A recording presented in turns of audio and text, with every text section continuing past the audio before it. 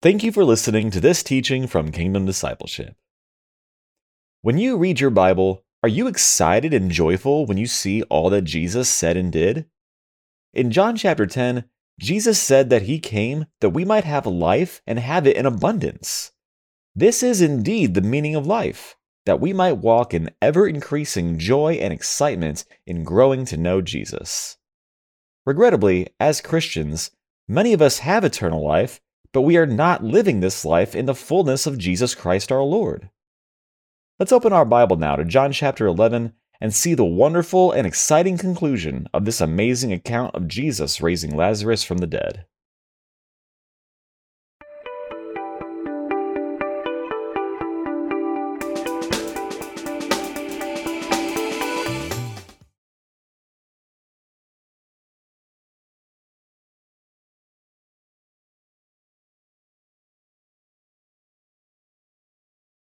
Well, good morning and welcome to another teaching. It's a Friday morning here in Texas. It's 6:58 a.m. on my iPad, and hopefully y'all are just loving on Jesus. Spending time with Jesus, growing to know Jesus, growing to love him, growing to obey him, growing to repent when we fall short. We say it every time. There is nothing in our lives more beneficial to us in any way than growing to spend time with Jesus Christ our Lord. Thank you, Lord Jesus. Well, Lord willing, we are going to finish up John 11 today. We're going to do verses 45 to 57. It's been an incredible chapter. We did a Bible study on John 11 yesterday. This is going to be the sixth teaching through John 11, and I did about a 45-minute teaching and Bible study, so obviously I had to skip around a lot because it's going to be about 3 hours of teaching on John 11 by the time we're done here today. And man, it just the insights in John 11 given to us in the Word of God are just are remarkable, as they are in the entire Bible. But just to study and meditate on as my brother Jason said, at the end of the study, he said he had a tendency to see much of the scripture in his own life, and he was confessing this, and I was taken back because I hadn't heard it worded so well, but we all do this at some level. He had a tendency to see some of the scripture as kind of filler, were his words. And in the teaching, as we went through it, there were some observations. And he thought in his mind, man, I'd always read that as just filler. And then he went on to talk about how obviously there is no filler in the Word of God. Every word in our Bibles is the word of the living God, right? We have one God represented in three persons. It's a ministry. It's a mystery to us, right? The Trinity, right? They're all God. They are three separate persons, right? It's not three manifestations of the same God. They're actually three separate beings. And, God the Father, God the Son, and God the Holy Spirit.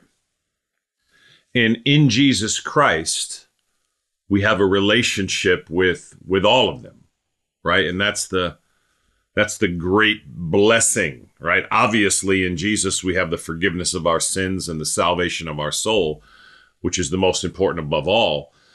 But additionally, we have this opportunity to grow. We come into relationship with God as our Father when we've received Jesus as our Lord and Savior. Jesus becomes our Lord and Savior and Master and King and friend, right? And the Holy Spirit becomes our guide, our counselor, our comforter. And again, we have relationship with God the Father, God the Son, and God the Holy Spirit. And Jason made this incredible point, as I said, that that he often saw, he inadvertently would just read over scripture as if it was just filler. But every word of God is flawless, the psalmist said, right? Every word of God is flawless. So there is no filler, right, Jason? And again, this is a when we read the scriptures, it's, this is why we study it the way we do, is just to really try to meditate. And as he said yesterday, you can never see it all, right? You could study the same passage. Perhaps you've heard this said for 100 years, and there'll always be more there. Thank you, Lord Jesus. Well, Father, we do thank you for your word. We thank you for your mercy. We thank you for your goodness. We thank you for your favor. We thank you for your grace. We thank you for your love, Lord. I thank you for the beautiful young woman, Lord, that gave her life to Jesus Christ in Bible study yesterday, Lord. I just thank you for that, Lord. Lord, I believe her name was Ruthie, Lord, and we just celebrate, Lord, the salvation of this young woman of God, Lord. And Lord, I think she's around 15, but Lord, we just bless her and we thank you for her, Lord. I thank you that there is a new daughter in the kingdom of God today. We just love you and bless you and worship you and thank you and praise you today, Father. Father, above all, we thank you for Jesus Christ, our Lord, our only Savior and Master and God and King. Lord Jesus, we thank you for becoming a human man for us, for living a perfect life for us, dying a perfect death for us, and we thank you and worship you, our risen Lord and Savior. Holy Spirit, we ask you to open the Word of God to our hearts now. We ask that you give us eyes that see and ears that hear. In Jesus' name, amen and amen. Thank you, Lord Jesus. All right, John 11, 45 to 57. Therefore, many of the Jews who had come to visit Mary and had seen what Jesus did put their faith in him. But some of them went to the Pharisees and told them what Jesus had done. Then the chief priests and the Pharisees called a meeting of the Sanhedrin. What are we accomplishing? They asked. Here is this man performing many miraculous signs. If we let him go on like this, everyone will believe in him, and then the Romans will come and take away both our place and our nation. Then one of them, named Caiaphas, who was high priest that year, spoke up. You know nothing at all. You do not realize that it is better for you that one man die for the people than that the whole nation perish.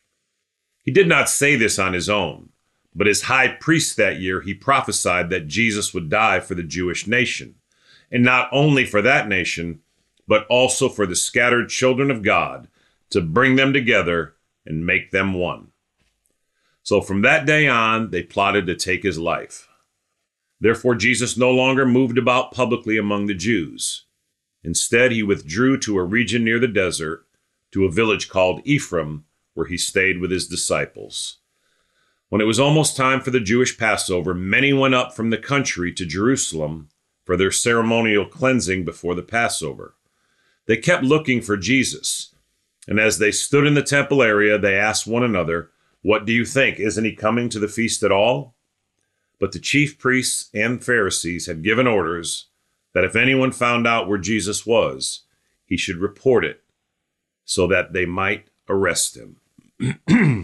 Thank you, Lord Jesus. All right. So, it's been as I said, it's been an incredible chapter.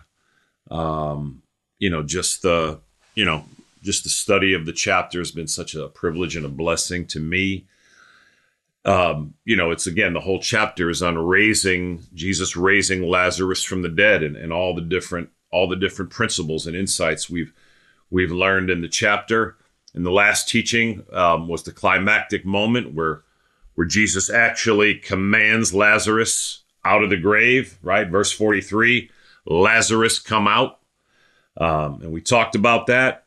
And as we move into 45, there's just, therefore, many of the Jews who had come to visit Mary and had seen what Jesus did put their faith in him.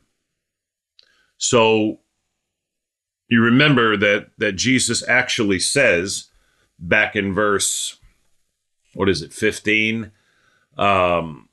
Yes, Lazarus is dead, verse 15, and for your sake I am glad, he tells his disciples, I was not there so that you may believe, but let us go to him.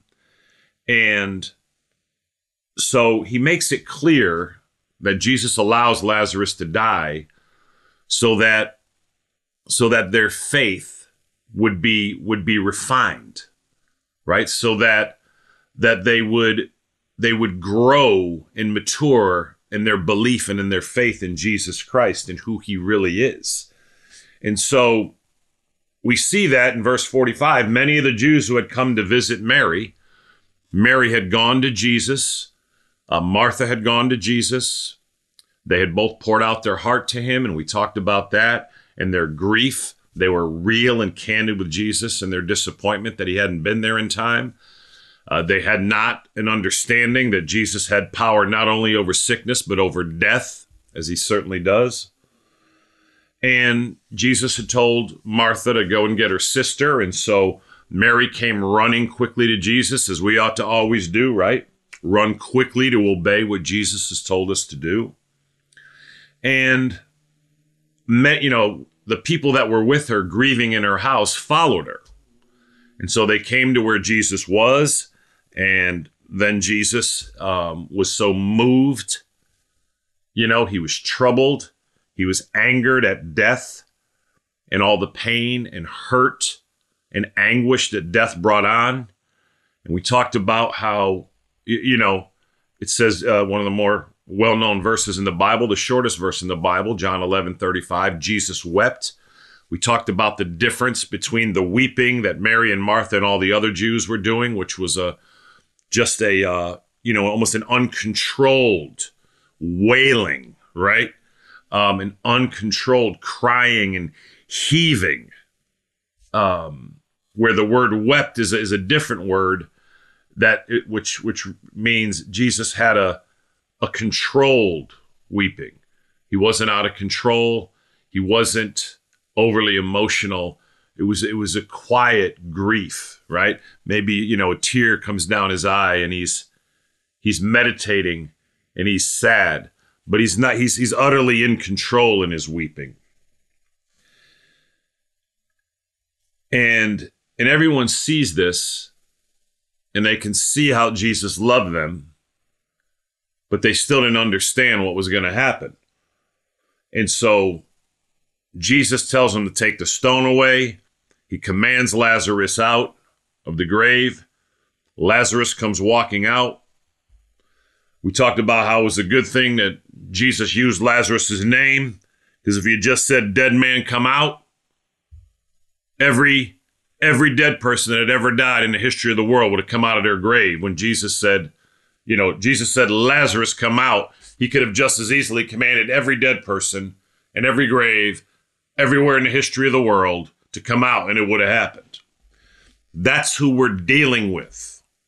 When we go through the Gospels, we have the incredible privilege to see.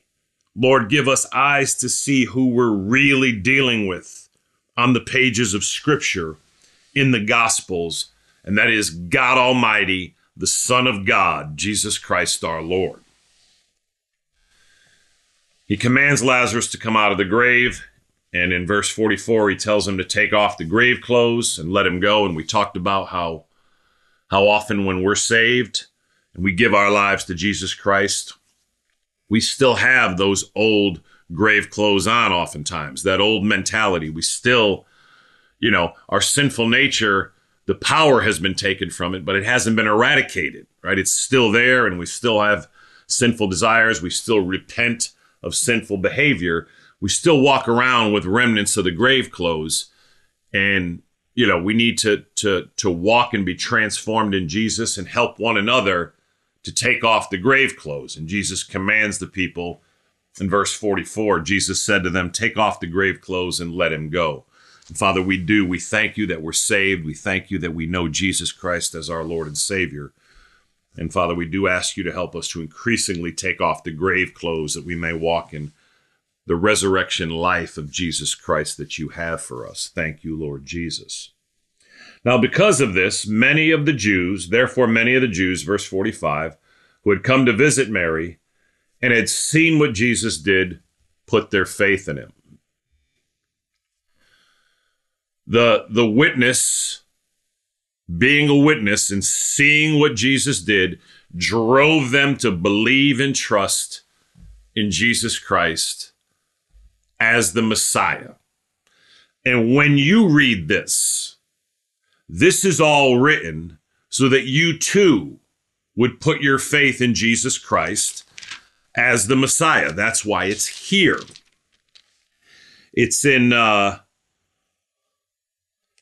John chapter 20, I believe, verse 30. Jesus did many other miraculous signs in the presence of his disciples, which are not recorded in this book. Verse 31. But these are written that you may believe that Jesus is the Christ, the Son of God, and that by believing you may have life in his name. That's John 20, the same book, verses 30 and 31. So, just as it says, therefore many of the Jews who had come to visit Mary and had seen what Jesus did put their faith in him. All of us, when we read the scripture and we hear what Jesus did, when we read what Jesus did, and in obviously a different way, we too see what Jesus did. Our only response is to put our faith in him, to grow in our faith in him. That's why we have the Bible. The reason we have the Bible, if you could only have one reason out of countless, right? It's that you might know Jesus and receive Jesus as your only Lord and Savior. John 1:12, to all who received him, to those who believed in his name, Jesus, he gave the right to become children of God. That's chapter 1, verse 12 of this book. But if you could only have one reason that you have the Bible, it's so that you would receive Jesus Christ as your Lord and Savior for the forgiveness of your sins and the salvation of your soul.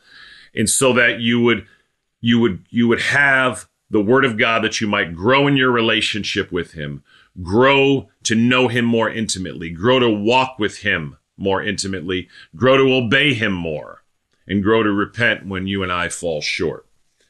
That's the reason we have the Bible. Now, obviously, the Word of God does countless blessings in our life, but above all, it's about knowing Jesus, walking with Jesus, knowing his love, loving him, and obeying him. And so that's what happens. And as you listen to these teachings and as you study your Bible, the reason for all this is so that you and I too might believe that Jesus is the Christ, that by believing we would have life in his name, and then go on to live our lives having more and more life in the name and person of Jesus Christ our Lord. It's again, being forgiven of our sin, being saved, giving our life to Jesus Christ. That's the beginning of the Christian walk. That's the entrance. We're called in John chapter 10, the last chapter, Jesus said in verse 10, I've come that you might have life and have it to the full. There are many Christians who have eternal life living in them. They are saved, right? They are born again spiritually. They're spiritually alive. Their sins have been forgiven. They're a child. God the Father is their heavenly Father. But they don't have life to the full. They have eternal life. And remember, eternal life is not only a quantity of life, but a quality of life. But they still live as if they were spiritually dead. They have very little life at all. And all of us have difficult seasons, but we have these scriptures that we might have life and have it in abundance, right? As the other version says in John 10:10. Therefore, many of the Jews who had come to visit Mary and had seen what Jesus did put their faith in him. Verse 46, Charles Spurgeon said, is one of the most, and again, I'm paraphrasing here, but he said something that to the effect that it's one of the most foul, if not the most foul, and just vulgar verses in the Bible. Verse 46, but some of them, many of the Jews who had come to visit Mary and seen what Jesus did, put their faith in him. Verse 46, but some of them went to the Pharisees and told them what Jesus had done. And this is just a this is a picture of a hardness of heart that is really incomprehensible. And again, Romans 15:4 says that everything that was written in the past was written to teach us and instruct us. They saw the incredible love of Jesus. They saw that Jesus wept. They saw the love of Jesus. They saw the character of Jesus. They heard the profound words that came from Jesus's mouth, And then they saw the power of Jesus, Esther. They saw the power of Jesus command Lazarus to come out of the tomb. But they did not love him. They did not put their faith in him, but they went and told on him.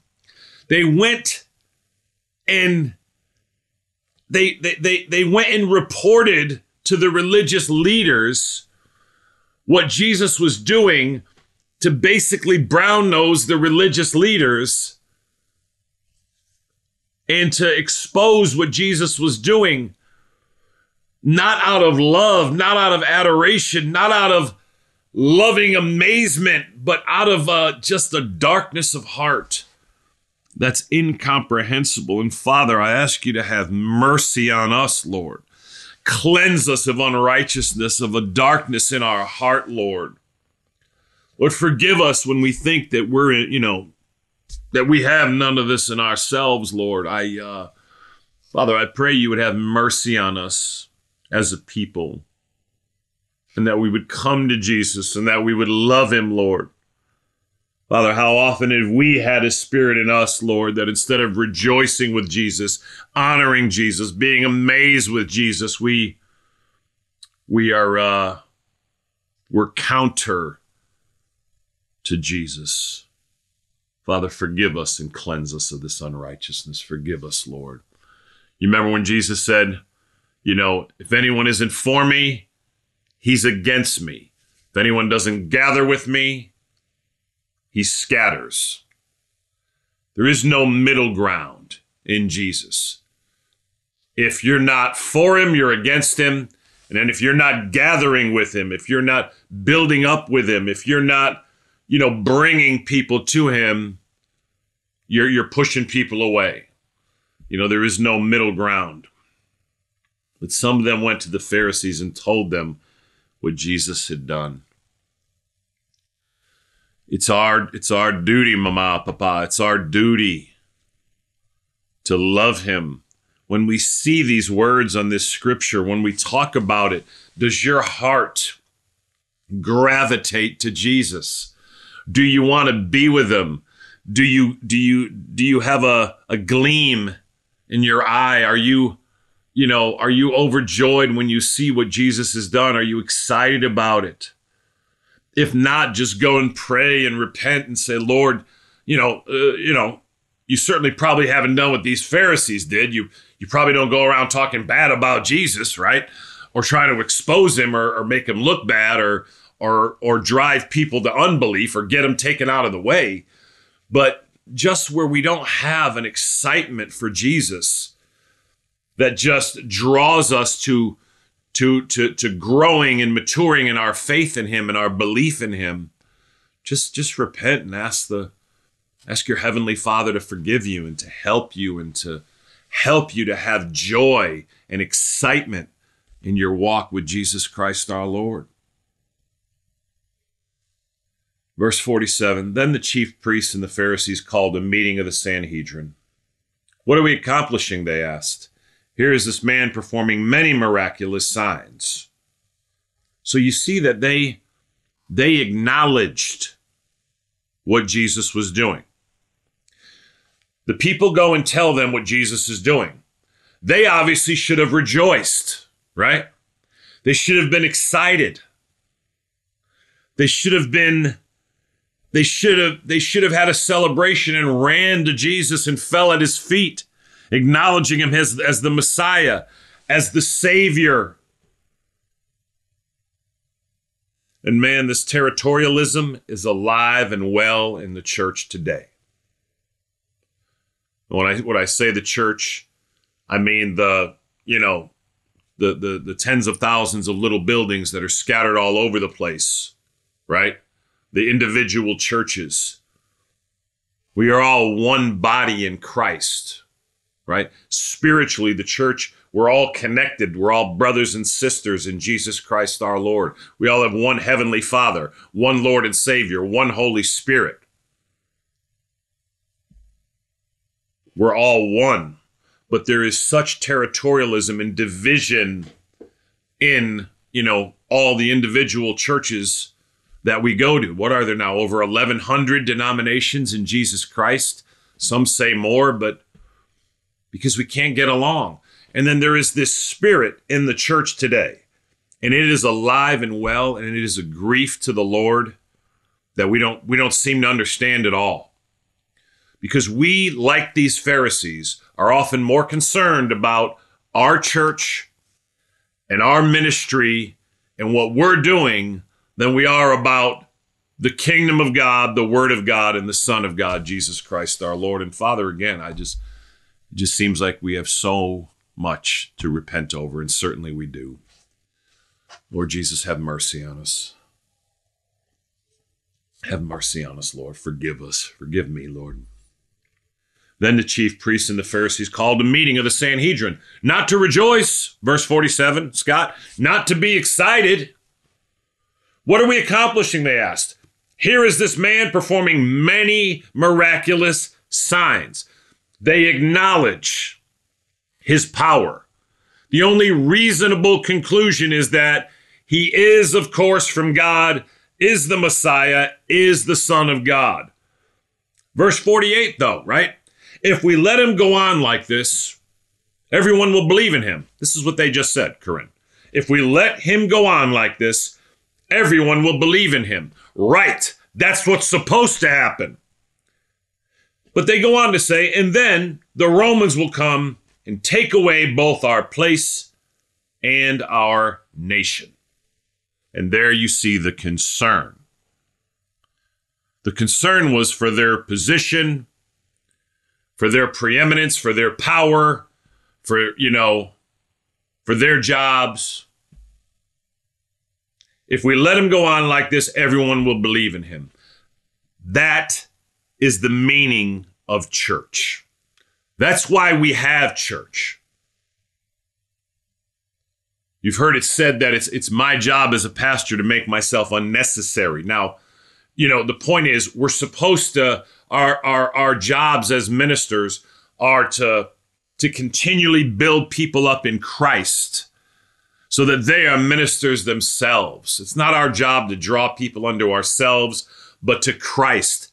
We must become less. He must become more, as John the Baptist said, right? You remember when John the Baptist said, I must become less. Jesus must become more. He must become more. I must become less.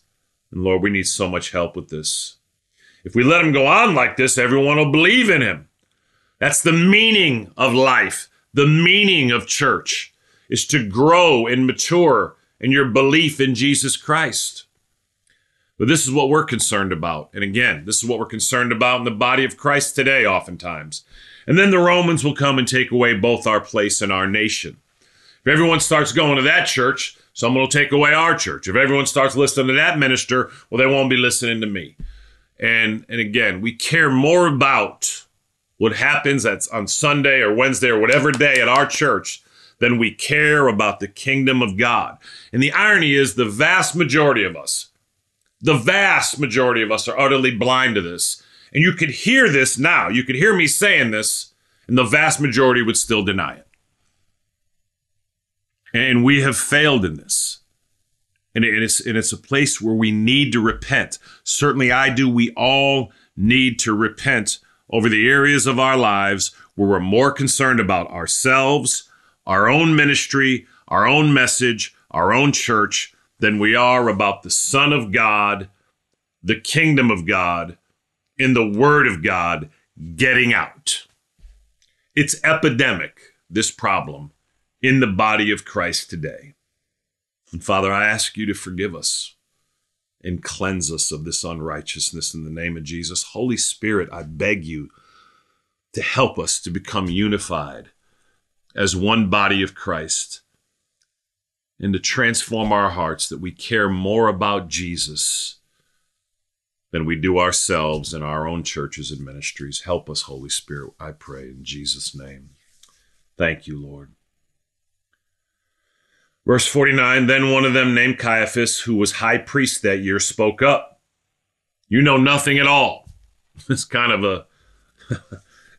a rude statement, but, as I was studying for this, the scholars said that, the rudeness was common. Then one of them named Caiaphas, who was high priest that year, spoke up. You know nothing at all. Verse 50, you do not realize that it is better for you that one man die for the people than that the whole nation perish.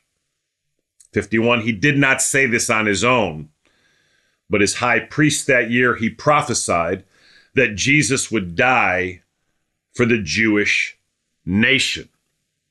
So, as high priest, right, as he's sitting in the office that was set up by the Lord, but in no way with a heart to be in that position. It was an abominable thing. He's sitting in the chair of Moses, as they would say, right? He's acting as high priest, the highest religious leader in the world of the time. And there's an honor for that, right? But the man himself is despicable. And he's prophesying out of the office, and he's not saying here in any way that Jesus dying for the people. What he's saying very clearly is that, we need to kill this man. It's good to kill this man so that, so that all of Israel is not, is not taken over by the Romans, and that, we lose our place and our jobs and our power, right? His heart is utterly dark.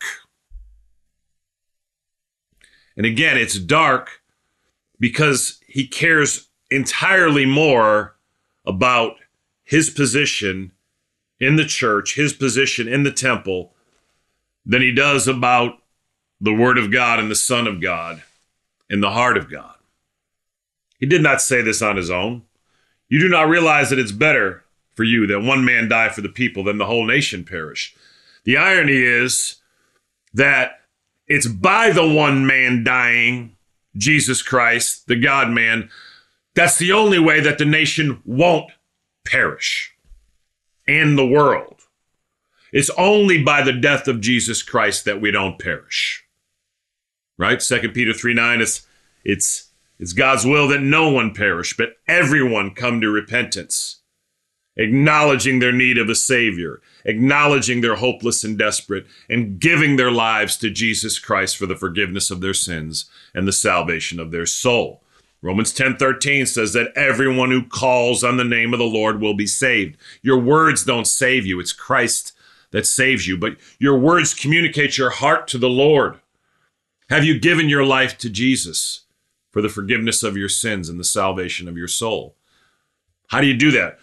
Romans 3:23 says that every human being has sinned and falls short of God's standard. Have you come before the Lord? Are you trusting and relying and clinging to Jesus Christ today for the forgiveness of your sins and the salvation of your soul? If you haven't, you simply go before Jesus and you acknowledge to him, Lord Jesus, I confess I'm a sinful person. I know I'm a sinful person. I know I've done wrong, and I know I'm hopeless and helpless, Lord Jesus, but I believe you are the Son of God. I believe, Jesus, that you came into this world and lived a perfect life for me and died a perfect death for me. And I believe that you are alive and risen today.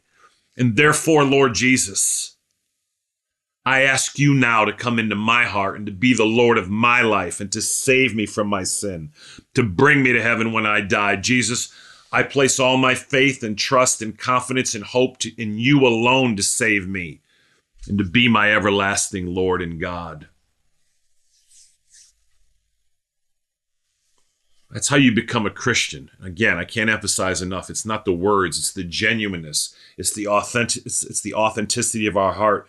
It's our humility in acknowledging that whatever we believed before, whatever nonsense we believed, if we thought we were going to do enough good and that was going to take away our sin, you repent of all of that and say, Lord, I know that that's not the way. I believe the scriptures. I believe John 1:12 that says, to all who believed in him, to all who received him, to those who believed in his name, he gave the right to become children of God. Have you given your life to Jesus Christ? Are you trusting and relying on him today alone for the forgiveness of your sins and the salvation of your soul? If not, back up the tape and listen and use the words that I used. But remember, again, it's not words that save you. It's Jesus that saves you. And as you genuinely humble yourself before him, acknowledging your hopelessness, your helplessness, your total desperation, and that he is your only hope, and you run to the foot of the cross and give your life to him.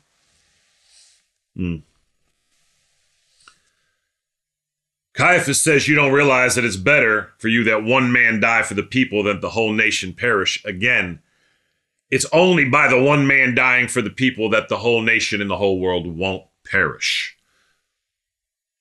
51, he did not say this on his own, but as high priest that year he prophesied that Jesus would die for the Jewish nation. Again, Jesus, and then John's going to go on in 52 and say, and not only for that nation, but also for the scattered children of God, to bring them together and make them one.